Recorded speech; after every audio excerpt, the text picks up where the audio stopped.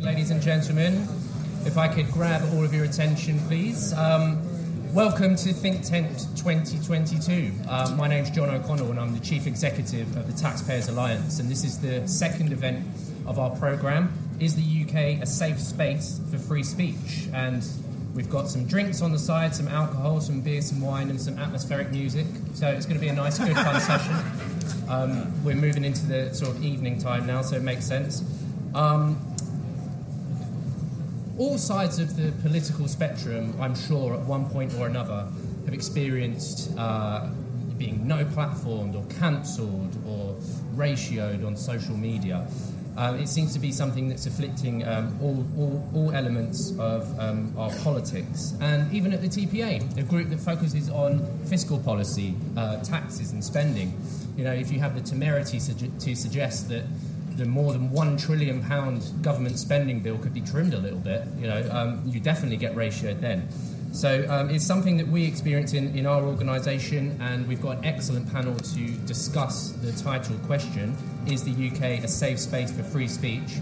While we might come to different conclusions about the country, this room is definitely a safe space for free speech. So once we pass over to Q&A, we should hopefully get a good conversation going after the usual contributions from our panellists. And we've got an excellent panel. We've got Mark Glendenning, the Head of Cultural Affairs at the Institute of Economic Affairs, Eric Kaufman, Professor of Politics, Birkbeck, Winston Marshall, musician, writer and podcaster, and Mercy Moroki, presenter on GB News. And without further ado, I'll hand straight over to Mark Glendenning to get things going. Mark. Well, Antonio Gramsci, the Italian Marxist leader and intellectual of the interwar period, said that the ultimate aim of an ideology was to achieve the status of a common sense, whereby the fundamental assumptions and objectives of the ideology were considered to be natural, were things that could not legitimately be contested.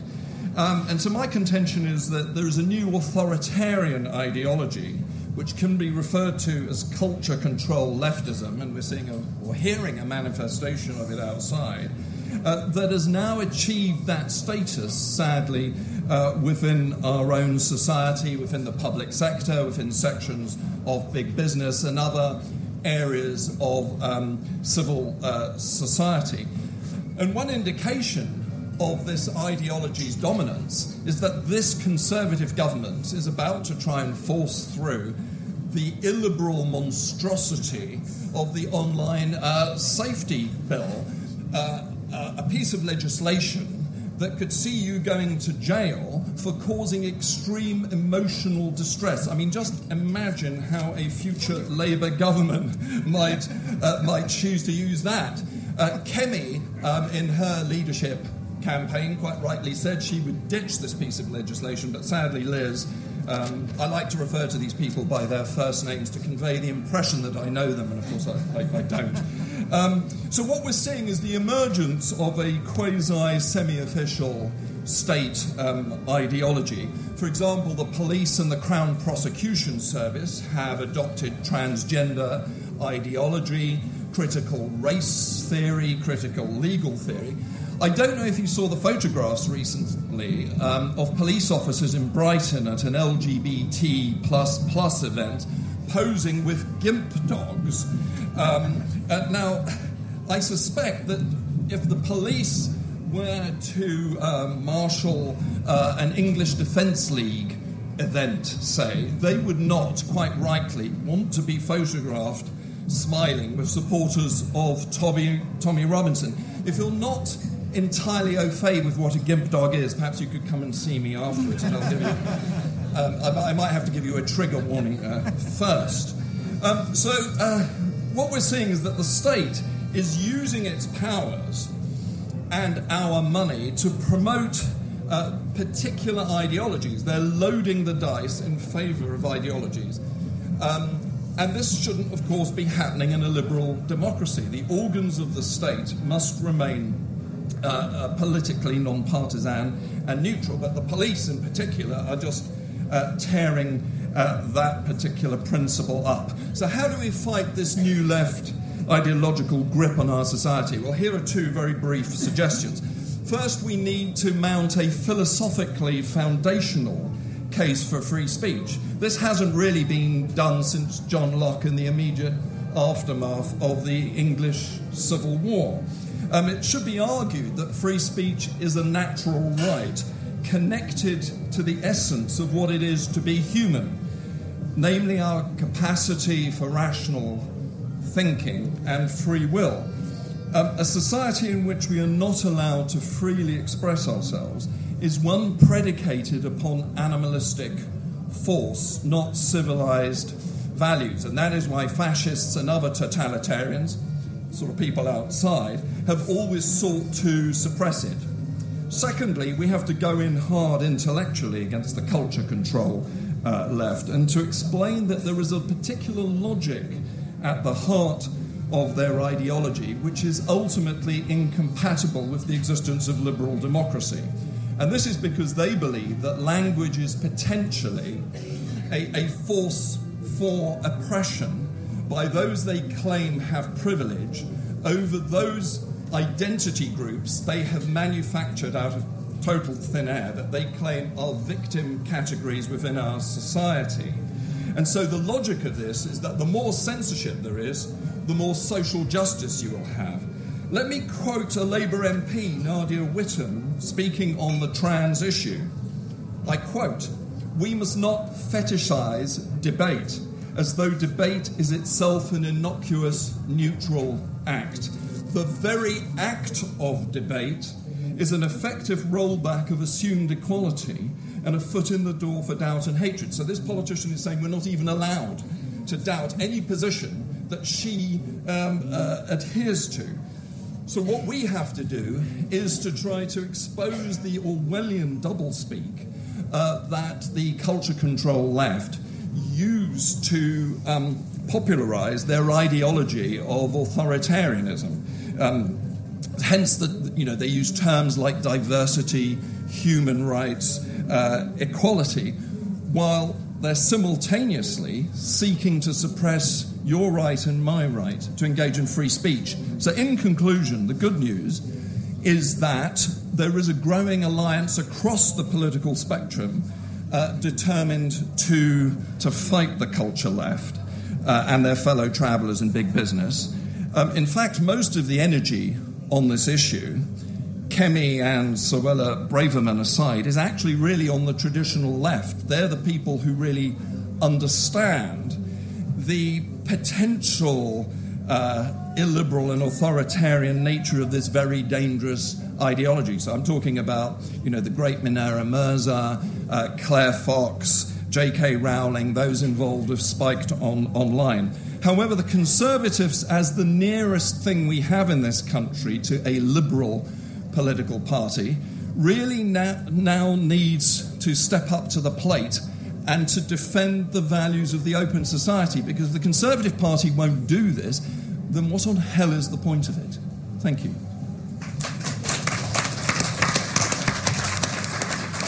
Mark, thank you very much. Given that we're pushed for time, I'm going to go straight over to the next speaker. So, Mercy, why don't you go next? Hello. Ooh, okay.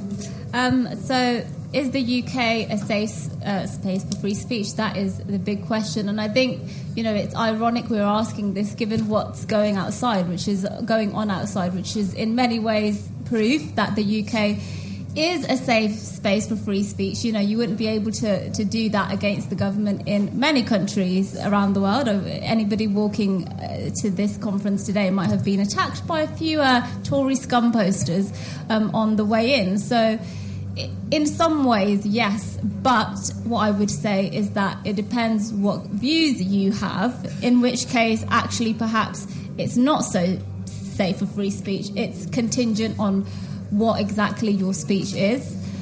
I think for me personally, it's always been interesting talking about the free speech debate and having the right sort of views, because I've been a small C Conservative pretty much all my life since I was a teenager. I joined the Conservatives when I was about 16, and it was at that point I actually discovered that for some reason, if you're black, if you're working class, you're not allowed to have conservative views.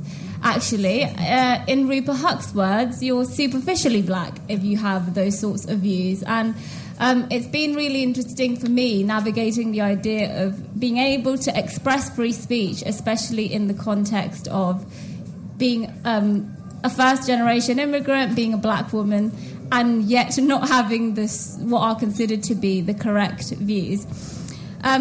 I think all of us will know that we have seen an erosion of free speech recently, particularly for people who don't have very liberal, very left-wing views. They have been painted, and I think it really started. It didn't start with Brexit, but it became evident to more people during Brexit, when suddenly the liberal elites discovered that there are lots of people in the country who perhaps don't, see the EU as this, beacon of the free world, essentially. And those people were deemed racist for saying, actually, I don't want to have open borders, and lots of people still are deemed racist for that.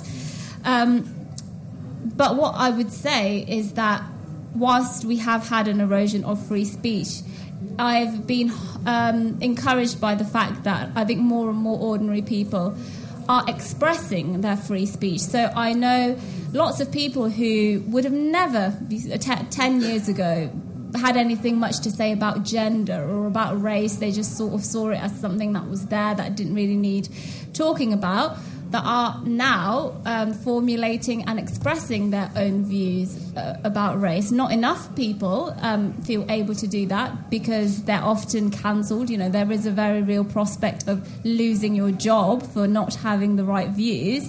Even so much as misgendering somebody these days can put you at risk of losing your job. So I don't think there's a clear-cut answer. I think there's still a long way to go, but I'm encouraged to see more and more people being bolder and braver in expressing their free speech. What I think is that if you look at the public reaction recently to particular events, whether it's the police, as you mentioned, doing ridiculous things at Pride marches, people are outraged at that, and they can express their outrage at that. When Rupert Huck, as I mentioned, called Kwasi Kwarteng superficially black for not having the right views, people were outraged at that in a way that, I've had those sorts of criticisms levelled at me for years, and I'm not actually sure many people were aware that that was a thing, that other ethnic minority people sort of bully small c conservative ethnic minority people when they're trying to express their free speech and their own opinions. But clearly a lot of people are waking up to the fact that this goes on and are feeling compelled to actually say something about the fact that there's a lot of censorship that takes place. There's a lot of silencing of ordinary people. I'll finish with this. I have a lot more to say, but I'll finish with the fact that since we're at Conservative Party Conference, there is now obviously a very real prospect of a Labour government in a couple of years. In many ways, the Conservative government has done it to themselves. And as much as what I would say, for people who feel like are fed up with the government, fed up with their fiscal policy, fed up with a whole host of things, I think for me, there's a real danger of rolling back the rights we have in terms of free speech with the Labour government, and that absolutely terrifies me in a way that other Labour policies might not necessarily terrify me. I think the Labour government have no interest in allowing people to have the diversity of opinion that we have under a Conservative government, and that is what really scares me. So, free speech, yes, to some extent, but it's contingent, and there is a very real risk of it rolling back. Thank you very much. Even though that ended on something of a negative note, there was some optimism in there that people were being bolder and braver, and that free speech advocates are starting to push back, which is good to hear. So I'm going to hand straight over to Eric. Okay, thanks very much. So is free speech, or is the UK safe space for free speech? Not really, but at least there's a fight here, unlike Canada, where I'm from, where it's already game over. So what I'd say is it's very much worth fighting for. And we are in a fight for the future of Western civilization, for British civilization. It's important for people to understand that the Cold War was a fight between economic liberalism, free markets, and economic socialism. The idea that everybody should have the same amount and you should have a command and control economy. What we're in now is a cultural version of the Cold War. Cultural liberalism, free speech, equal treatment, due process, objective truth on this side. Cultural socialism, which is about equal outcomes for identity groups, and it is about harm protection, including emotional safety, including microaggressions, protections for specifically designated historically disadvantaged racial, gender, and sexual minority groups. That is what cultural socialism is about, and it is willing to sacrifice free speech, reason, objective truth, all of that on the altar of this fight for equal outcomes and for protection from emotional harm. Cultural socialism, I'm afraid to say, is winning. And people will say, oh, well, we've had the Harper's editorial and we've had the Economist cover and we've had all of the media talking about free speech and how important it is. Sorry, but the problem is young people in this country and also in North America are far more enamored of cultural socialism than they are of cultural liberalism. Now, wokeness, which means the sacralization of historically marginalized identity groups, which is the religious accompaniment to cultural socialism, is becoming a dominant theme among young people, especially younger women. Now, it's not just young women. It is a young youth phenomenon, but it is extremely important. I've got a couple of reports with those guys, Policy Exchange, coming out in about a week or two. We've done some polling of young people who've just left school, 18 to 20-year-olds, about what they were taught in school and their attitudes on a number of free speech issues. Also a poll of adults looking at their views on culture war issues. And the reading isn't going to be pretty. Let's take the case of J.K. Rowling, for example. Should she be dropped by her publisher? If you take people over 55, it's about 85% no versus 5% yes. If you take people 18 to 25, it's 50-50. Yes, she should be dropped. No, she shouldn't. That gives you a sense of the distance between older people and younger people on these issues. It's absolutely massive. It is almost as big as the distance between the far left and the far right on these issues. Political discrimination is the other problem we have. People, for example, who are on the left are at least twice as likely to politically discriminate in hiring, in who they want to live beside, in a whole range of walks of life than the other way around. So we have an asymmetric political discrimination problem, and that's also extreme amongst younger people.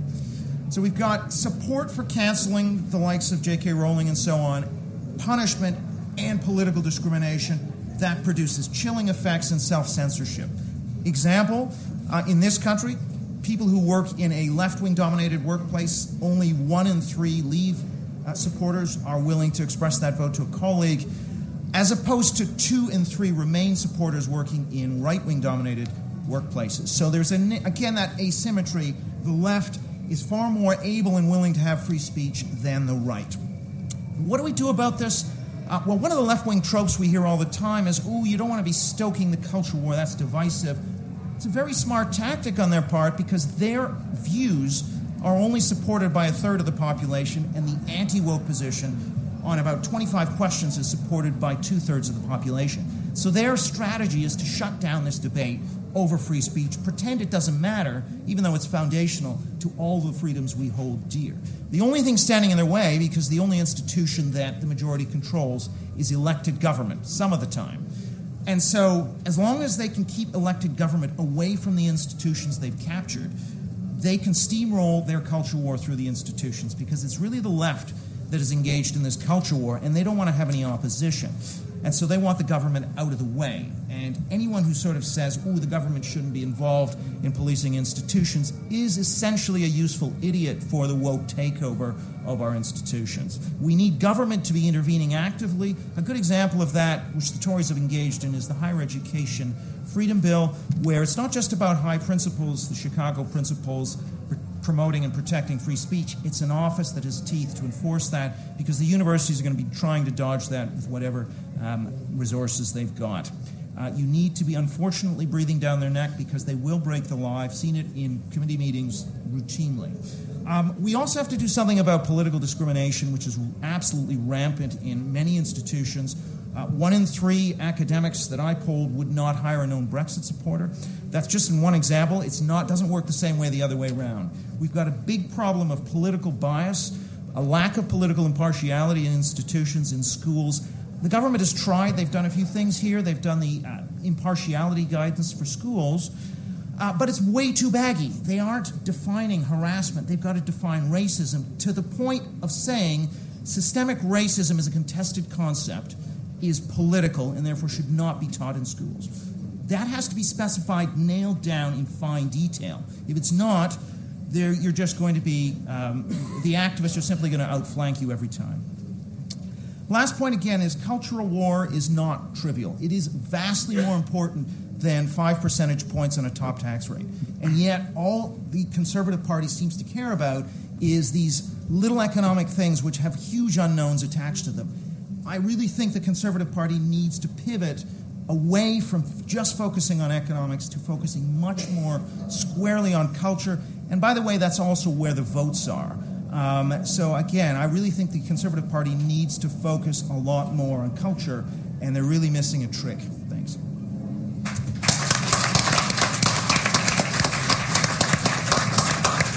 Okay, thank you very much, Eric. And last but certainly not least, I'll pass over to Winston. Hi, my name is Winston Marshall. I was a co-founding member of the band Mumford & Sons, which I quit last year over free speech issues.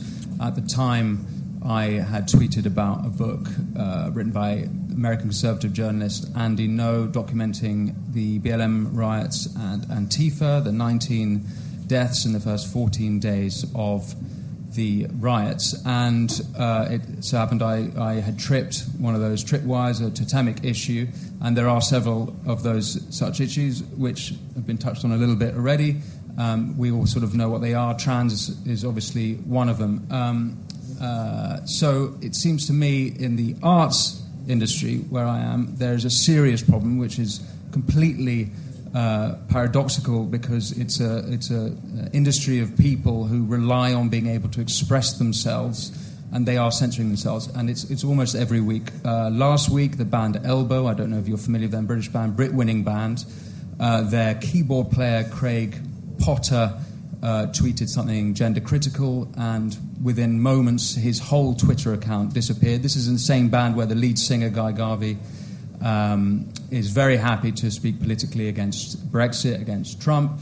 The week before that, Spitfire Audio, which is a company that produces sort of sounds for software as other musical audio, they suspended their co-founder, Christian Henson, for tweeting gender-critical opinions and showing concern for children in the trans issue. So in the creative industries, and there's a long list, and I have a podcast where I interview various people like this, and what I experienced when I quit is I had hundreds, if not thousands, of messages from people, not just in the creative industries, but across the country and beyond, expressing their sympathy and understanding with the experience of self-censorship, and that's something that's been touched up a little bit already, and where that comes from, maybe there's a deep philosophical foundation for it, but it's a serious one, and some of my co-panelists have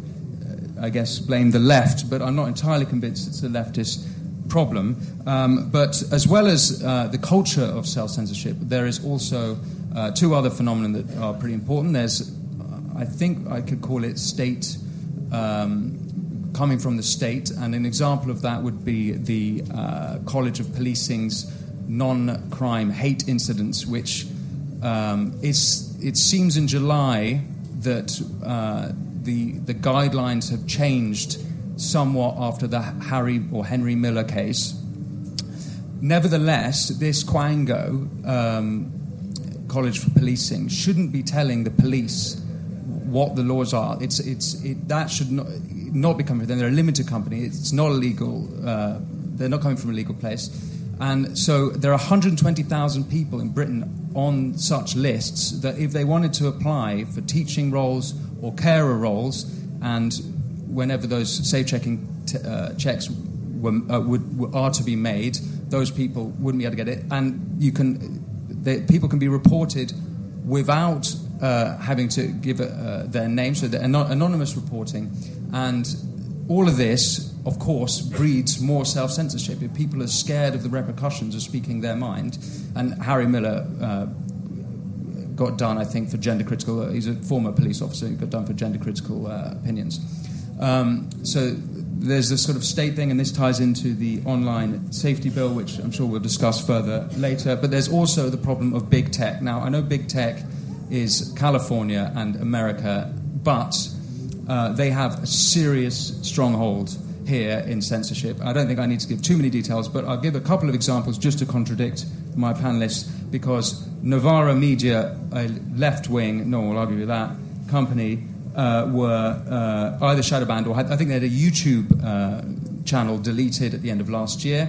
And Russell Brand last week had some videos taken down off YouTube.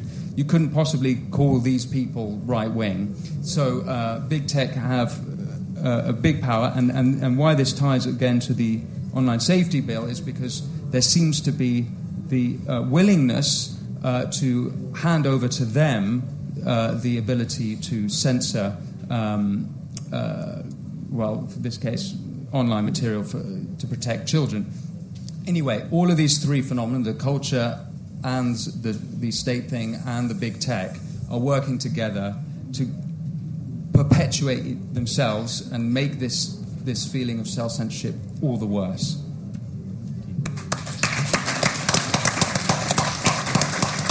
There's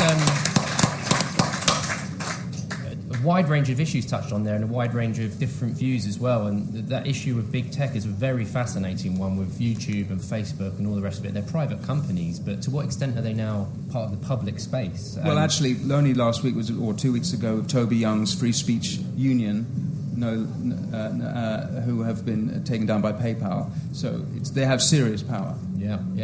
Okay, we've got very limited time, so we'll open for questions. Who's got the microphones? There's a hand at the back, just by the sound booth there. Thank you, Eric, for your eloquent kind of explanation of the extent to which our institutions face threats from the woke left. You mentioned a statistic which I found quite interesting. I think you said that, I'm not sure quite what it was, but was it that 50% of young people today would agree that... There was some idea you articulated about 50% of young people today feeling, that trans rights are being threatened and therefore that we should undermine free speech. If you could repeat that would be... Yeah. Basically, when asked whether J.K. Rowling should be dropped by her publisher, 50% of young people say yes. That's it. Thank you, yes. My question to you was whether you believe that support is durable or not. Because, in the past, historically, it's the case that young people obviously tend to gravitate towards, left-wing, socially liberal, kind of social justice-centred parties that would perhaps be more kind of open to the kind of censorship, the horrific censorship that we'd be seeing. And my question to you was whether you felt that kind of support was something that we actually need to take seriously, whether that's going to continue in the decades to come when they all leave university and those terrible SUs have become captured and then go off and get mortgages, whether they're going to continue to hold those views or not. The bad news is I think they are going to continue, and it's not just university students. Non-university young people are very similar to university attending young people on these issues. Now, in the U.S., we've got there's some data from 1972 in the General Social Survey. We can compare 18-year-olds in the 1980s and 90s with 18-year-olds in the 2010s. It's night and day. Young people used to be generally more pro-free speech on almost everything. On anything to do with identity and race, for example, they've become much less tolerant, and there's been a noticeable shift from moral relativism to moral absolutism on these issues. So I am not optimistic at all. I think we're going to be facing, as they enter the workforce, I think they're going to bring that activism with them. Now, it's not broad brush, but I'm saying there will be more employee activism pressuring their companies to take action against speech they don't like. Just before this question, if we take these three questions as a bunch, and then if it's directed at anyone, please do so. But lady with the microphone, go first. Thank you. So my question is regarding free speech within the rights, actually, because I think it's quite interesting that we sort of champion free speech, and we also claim that we are the protectors of free speech and all that. I've personally there's been a cancellation attempt by the likes of Owen Jones, Steve Bray, who's out there. I can take that. But what I find difficult is that amongst the party, we also try and cancel free speech. I've had an awful lot of pressure on me about being gender critical, but also we've seen this conference alone that a young Conservative has been suspended for putting out a stupid tweet. Now, I don't agree with him, but I can imagine coming in with a protest like that, he may have had some kind of feeling about Birmingham. And he has been suspended. So I'm not sure whether this party is actually the party that champions free speech, and I wondered what your thoughts were on that. Thank you. Great question. Lady behind. Hi, Eric touched on this briefly, but I wondered if the panel could comment a bit more on freedom of speech in universities, and specifically on the legislation which is currently before Parliament. And also, Eric, you mentioned a stat about professors who voted Brexit. I just wondered where that came from. Thanks. And then one more here. Hello, my name is Brian Weller, and I wonder what is the point of this online harms bill if it doesn't apply equally to the left? Because I could say I have a very thin skin and I'm very deeply offended by everything that socialists ever say.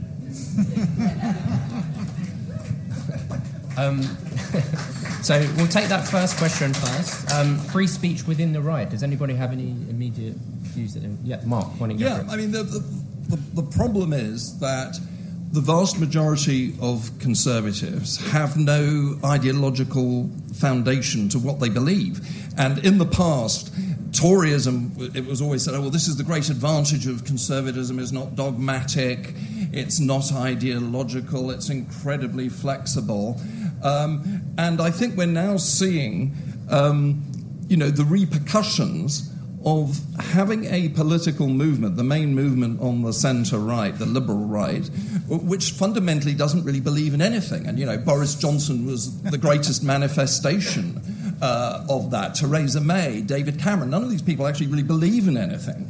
And so what we have to do, it seems to me, those of us within the broad ambit of the centre-right, but we need to work also with the good people on the traditional left who agree with us or agree with the authentically liberal position on free speech. The Conservative Party needs to find some raison d'etre, some philosophical raison d'etre to justify its existence. And the only way we can attack this kind of authoritarian ideology that has been gaining ground is to confront it intellectually, philosophically. That's what liberals did in the run-up to the European Enlightenment. That's what they did in the aftermath of the Reformation. You have to ultimately have ideas and be able to persuade people as to why it is that you and I should enjoy autonomy in this area. And I would argue that we need to revive the liberal, classical liberal conception of natural rights. But at the moment, the centre-right has no guiding philosophy with which to confront this new and sort of proto-authoritarian, I would say in some respects proto-fascistic movement that is gaining momentum on the modern left, not the old left. Anybody else want to come in on that? I certainly have seen the Conservatives go. So I don't really think I have an answer, but I agree that Conservatives have a problem. When I initially apologised for reading this book that was so offensive, actually the Conservatives, the right-wingers and those affiliated came after me, very eager to see me cancelled. So I don't think it's a problem at all unique to the left, even the new left. I think it's across the board. Eric? Well, yeah, I mean, I think that there are, the old left, some of them will defend free speech, but I think, for example, if you look at a survey, you ask people how you identify on a left to right scale from very left to very right, the correlation between supporting cancel culture and being very left that's the strongest predictor. So even though there are some on the left who don't go that direction, being left-wing is a major predictor of having sort of regressive attitudes on this stuff. There is a connection, unfortunately. Great question to kick us off. Thank you very much. Mercy, do you want to come in on the question on universities? Yes, I think I feel like universities are somewhat of a lost cause, and I think it's actually quite a racket that they have the audacity to still charge the kinds of fees they charge, because it is essentially, there's a lot of indoctrination that goes on at universities, and I think I might be the person who's most recently been at university in the capacity of a student. And I did my undergraduate at Queen Mary, and then I did my master's at Oxford, and I remember meeting a few weeks into Oxford when I was doing my master's a young guy who was probably a Tory Prime Minister in waiting. He's what you'd expect. He was, young, very middle class, very posh, what you'd consider posh.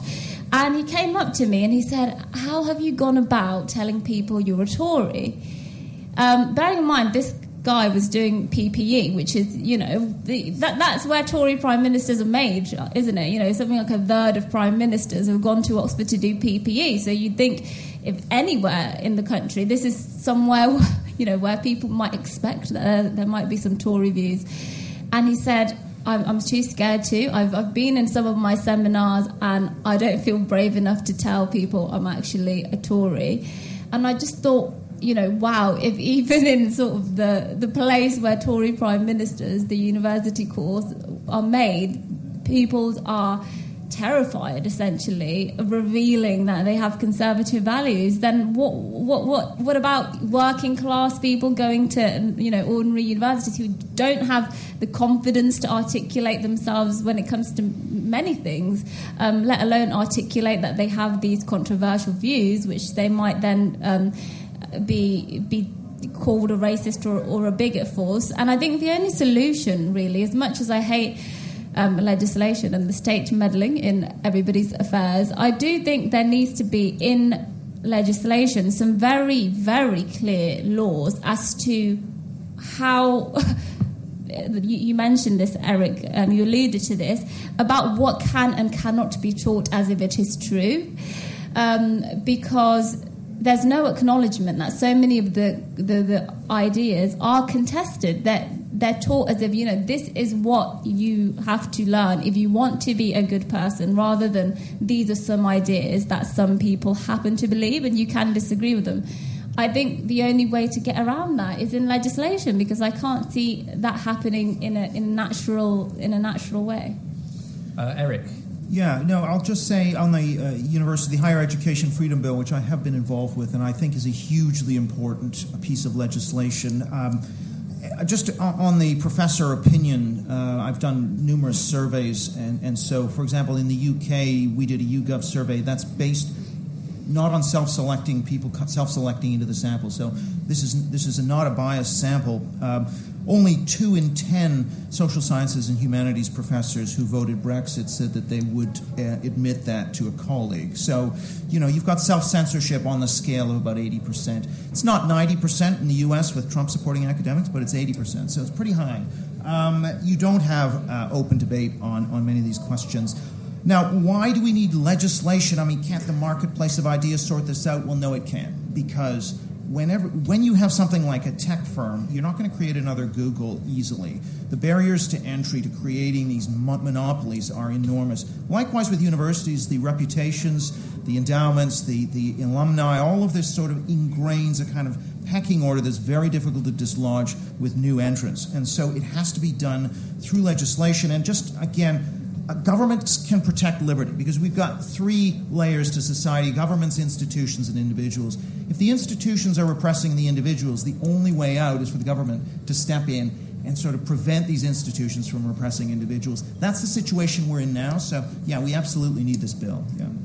Thank you very much. Winston, can I turn to the online Palms bill? You mentioned it in comments. I wonder if you could expand on it in relation to the question. Well, Sarah Vine wrote in the Mail yesterday that social media was like the Pied Piper of for our children, leading them away. And yet she also argued that we need to support the online safety bill, which would give the power to big tech to lead the censorship. But that would be like going to a whole group of Pied Pipers and asking them to take control of the situation.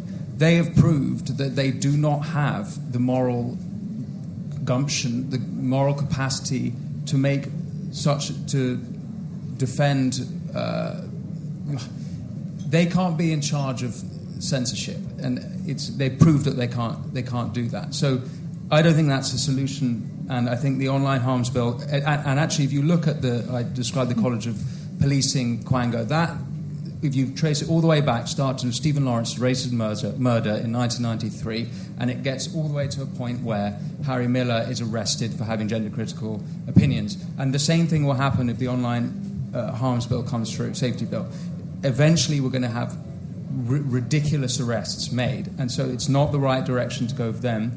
I would argue that the right direction is to support parents and to work out a way that we give parents the support directly. Now, I'm not quite sure how to do that. I haven't got any experience in that, but I would say maybe it's something like bringing in limitations on if under 18s are buying phones or computers, they have to have certain software installed on that product that would do the censoring, but not that it can't be big tech in Silicon Valley. Thank you very much. Mark, you've got some views on this bill, haven't you? Certainly. I mean, it is so incredible, I just have to repeat this, that the Conservatives are going down this road. A lot of the bill was proposed by the Law Commission for England and Wales. This is an organisation that adheres to critical legal theory, which is a sort of neo-Marxian idea that the whole of the legal system is controlled by those with power. And I really don't understand what Boris and Nadine Dorries were doing in seeking to impose this upon our society. I mean, Winston raises the interesting question of children. It used to be said that the last resort of a bounder was to engage in jingoistic rhetoric. Now it seems to me that the last resort of a bounder in relation to this are people who use children to justify censoring adults. The whole age verification aspect of this bill will mean that adults will have their capacity to Google limited, because the big tech companies and Ofcom will be obsessed about trying to prevent so-called harmful material being seen by young people. The whole notion that you can be made unsafe by looking at a computer screen, I would challenge as somebody who believes that essentially we as individuals have agency. There is no way being exposed to a particular viewpoint or seeing some unpleasant imagery can in any way harm you, can actually make you unsafe. But because the centre-right has broadly adopted and taken the whole new left idea that power is not about physicality, it's not about physical aggression, it can actually manifest itself through language. Can I just ask, are you referring to adults or children or both? In terms I'm referring to both. I do not believe. I vehemently disagree. I know, I'm sure a lot of people do. Molly Russell, that's her name, isn't it? Yeah. Her father would very much disagree that you can't be harmed by looking at I know, and I disagree with that. But I think there are a whole range of other issues there. But hang on a second. It wasn't what was seen that actually, there's no deterministic relationship between what a person, whether they be a teenager or an adult, what they see on the screen and what they do. I have to disagree with you there, because if you, let's say, Helen Joyce argues this very well in Trans, her book, you have kids going online, also argued it by Abigail Schreier in Irreversible Damage, kids going online into these YouTube wormholes and getting obsessed with, and it's not self-harm anymore, it's transitioning, but that is the effect of getting locked in these algorithms, and it is manipulating their minds. They're completely vulnerable. And so where these people are right is that children are actually being harmed by being left to run free on the internet, and they're discovering all sorts of terrible ideas, and that is a problem that needs to be dealt with. Eric, you had a... Yeah. I'm not a free speech absolutist on these issues, but all of these are empirical questions that can be investigated using social science, but using proper quantitative or experimental methods. I almost never see that happening. I mean, so for example, if a claim is made that certain kinds of anti-vax messaging is leading to low vaccine take-up, leading to people dying, that's plausible. And if it's a serious cause of death, then maybe we can talk about restrictions. That's got to be proven, though, I think, to a pretty high level. So we're always I do think there's a real absence of proper quantitative studying of what are the actual harmful effects. Because we know, for example, with violent video games, there was a big moral panic about it. It didn't show up in the studies that actually created violence. So I think what you're saying is totally plausible, and I totally buy it. But I'm just thinking we need proper evidence here and not somebody's sentiment about, oh, yeah, this could harm somebody and lead to more people not taking up a vaccine. We need to have sort of, more evidence. That's what I'd say. I feel like we could have had a whole session on the bill itself. I want to take another round of questions because we've only got 10 minutes left. The chat and then the other guy next to him, Terry. Can everyone hear me all right? Great. So my question is, to what extent would the panel agree that those who have anti-free speech attitudes are effectively anti-democracy, in the sense where they're trying to use violent oppression to prevent people from acting peacefully through a democratic means? And therefore, how do we address that? Because the current legislation seems to put duties to people to uphold free speech, which effectively means that to anyone who has an opposition opinion, it's a sense that they can see what they can get away with. So if they do things wrong, the restoration is essentially that the event goes ahead, not that the people who try to block it are actively punished and disincentivized from doing so. All right, thank you. And there was the gentleman just two in. Thank you. Hi. So I'm a Tory voting Leave voter who works in a Liverpool university and teach politics. And thank you. If only my manager felt the same. And I'd just like to stick up for the students, actually, because we've had this push for decolonisation, for reading list management from the staff and from higher up and from some of my colleagues. But when it comes to the bit where the students need to get involved and see it through, it doesn't happen. They're either indifferent or not enough of them engaged, and it falls by the wayside. And I regularly get students who say to me, I like your modules because we have a debate, and that doesn't happen in some of the other seminars. So I guess I'd just like to stick up for the students and maybe say, as the right, we shouldn't write off universities because they're still to play for, I think. We need to be rigorous and we need to kind of fight back. All right, thank you. There's a lady just there in glasses. Yeah, the start of that question sounded a bit like therapy, to be honest. But hi, yeah, my question's actually quite related to the previous one on academia. Speaking to friends teaching in universities, they also talk about the issue of precarious contracts, teaching contracts, lecture contracts, which feeds into the self-censorship in terms of the staff. So I wondered if the panel thought that if there was sort of more stable contracts within universities, that might allow the staff to feel more confident. And do you know what? We'll take one more just because we're so pushed for time. This gentleman here, right there. Yeah, just on the question, is the UK a safe space for free speech? I would say no, it's not. And I'd give two specific examples. One is this Conservative government, or a few years ago, introduced the Prevent programme, which has a chilling effect on free speech among young Muslims, especially at university. Any young Muslim student who criticises Western foreign policy considers themselves a potential terror suspect, and we see the Prevent programme in our schools as well in terms of labelling young children. 2 years ago, Gavin Williamson, when Education Secretary, said that the universities had to implement the IHRA definition of anti-Semitism or risk losing their funding. Now, that is a strong, tough move against anti-Semitism. I'm not disagreeing with that. But there's no doubt that it does restrict what people can say about the Israel-Palestine conflict. And just, Eric, just today you said, I don't think systemic racism should be taught in school. That sounds like you're against free speech. I'm not. You didn't say I'm against this being debated or discussed. You said I'm against this being taught in school at all. And you're saying it's not even a discussion that can be had in our classrooms. And surely that's against free speech. Well, we won't take those questions in order. We'll go straight to Eric. Yeah, well, I'll just come right back on this one. I think that if you're going to teach systemic racism, you teach it as one theory that has critics, and you teach the other side of it, right?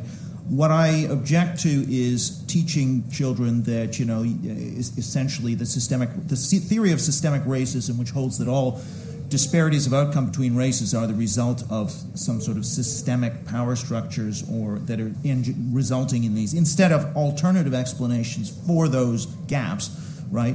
It's teaching that as truth. If somebody doesn't write that correctly on an exam, they get marked down. That's what I'm talking about. And it's an absolutely reason. I teach critical race theory in my classes as one point of view, and against another point, I teach it perfectly neutrally. That's okay. If we could trust teachers to do that, absolutely fine. It's a legitimate theory. We can have a conversation about theory.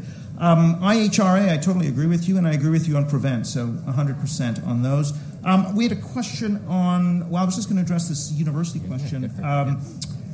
I agree that students are interested in learning. However, it's a range. And as somebody who's seen student activism and been on the brunt of that, including internal complaints, et cetera, hauled into committee, all kinds of investigations, I would say if you look at the breakdown of political opinion in students, about 15% conservative here in Britain. Amongst academics, it's about 5% conservative. You've got a huge imbalance, which is fine. People are allowed whatever views they are, but there's a tremendous, I would argue, peer pressure.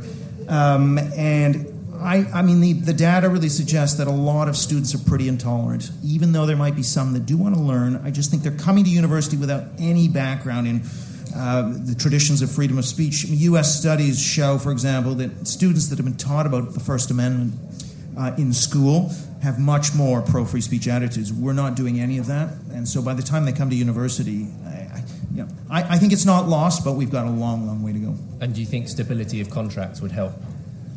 Yes, I think those are good things, but I think they're marginal. I mean, I think by all means I support them, and I think some of the U.S. legislation, people like DeSantis, they're trying to get rid of tenure in some U.S. states. I think it's a dumb idea. But I don't think that on its own is going to make much difference because the institutional pressure, the peer pressure is so strong in favor of cultural socialism that just tweaking that's not going to make much difference. Mercy, there was a sort of reason to be optimistic, and it kind of reminded me of what you were saying in your... If you take students as a proxy for young people, do we have reasons to be a bit more optimistic? I don't think we do, sadly. Sorry. I mean, let's put it this way. I know there are lots of younger... I mean, you just have to look at Tory Party Conference. I know there are lots of young, enthusiastic people who are very pro-free speech. I just think that there are an overwhelming number of young left-wing people, and they have a platform. They have the platform. They hold the cards, sadly, and I think we need to implement all these measures we're talking about today to strengthen free speech so that young people who are pro-free speech can have an equal platform to voice their opinions as well. But I'm not very optimistic, sadly. Winston, how about you? I am not particularly optimistic, but I'd like to, we've still got time, address the curly-haired fella's question. I didn't quite make it out, but I think it was something like, if people who don't believe in free speech do not believe in democracy? And there's another side, element of anti-free speech in this country that exists that is worth mentioning, which is we saw with The Lady of Heaven, a Shia film, and Cineworld and another cinema chain dropped it because of protesters. And of course Salman Rushdie, although he was attacked in Chautauqua, upstate New York, he is a British citizen, Sir Salman Rushdie, and the fatwa issued against him was a fatwa issued against a British citizen. And one of the consequences of this, and this is someone I spoke to recently, is called Yasmin Mohammed, a former Muslim writer, could not get published in the UK because the publishers were worried. Or they would just cite Salman Rushdie. They would just say those two words, Salman Rushdie, it's not worth the risk to us to publish for that reason. And so essentially we've internalized Islamic blasphemy laws, and that is a pretty serious issue to add to the pile. Mark, are people who are anti-free speech anti-democratic, and if so, what do we do about it? Yes, I think there is a logic I tried to explain in my comments at the heart of this new leftism, which once you see language as being in some way connected to the concept of power, you divorce it from physical reality.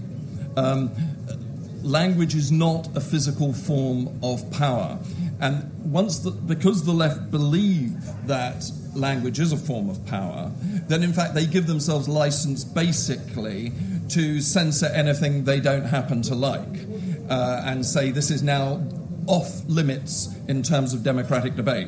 So we must respect, of course, their right to think that and to say that. What they don't have a right to do is to impose that through the College of Policing and all the other kind of institutions they now control. And we need to, as it were, call it out as a vicious new form of authoritarianism. I believe that because of the kind of cultural changes that Eric has alluded to, and also Winston, we're at a very dangerous moment.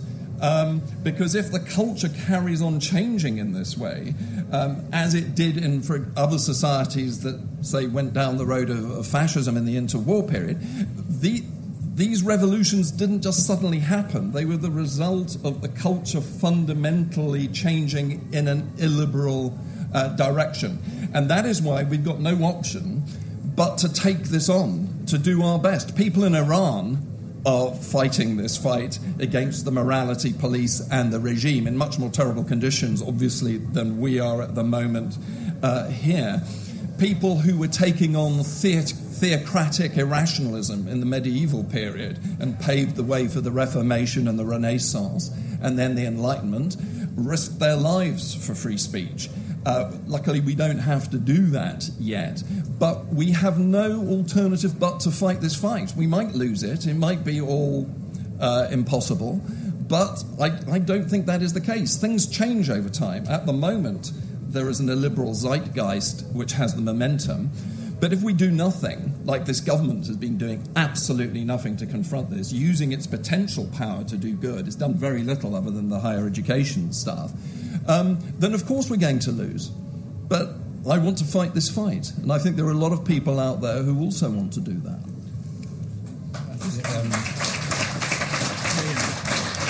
So we're going to have two more points. Eric? Well, what I would say, the other point I should say, just about on the Conservatives, the survey data that I've collected, will be publishing in the PX report, shows that there's 2 anti-woke for every 1 woke on these culture war issues. That these issues divide the left and unite the right. They are a perfect issue for conservative parties to mobilize on. We've seen that in the U.S. with the Glenn Youngkin campaign in Virginia. We've seen it with Ron DeSantis. I do not understand what the Conservatives are doing. I mean, it is such an easy, open goal, and they're just not doing it. So, yeah, I think it's going to take perhaps a Kenny Badenoch, somebody like that, to come in and really sort of capitalize on this issue. It needs to be done. Okay, final word to Winston. I'm not sure if this is a hopeful ending or unhopeful ending, but if you look at the court case of Maya Forstater winning her gender-critical opinions being deemed protected belief under the Equality Act 2010, as with Alison Bailey, the barrister, and she was one of the co-founders of LGB Alliance. She also has found her gender-critical beliefs were defended under the Equality Act 2010. But the fact that this is even having to go to court, it's like the Inquisition. It's just insane because this is biological fact that's now being argued in court. So I'm not sure if that's positive because they've won, or just a sign of the insanity of the time that we're living in. Well, There's some optimism in it, so I'd like to end on an optimistic note, so thank you for that. Listen, our panellists have to be elsewhere, so I'll wrap up very quickly. Think Tent starts again tomorrow at 9 o'clock with a debate on council tax. There's breakfast for those people who are hungover, so be here at 9 o'clock. But otherwise, please join me in saying thank you to the panellists.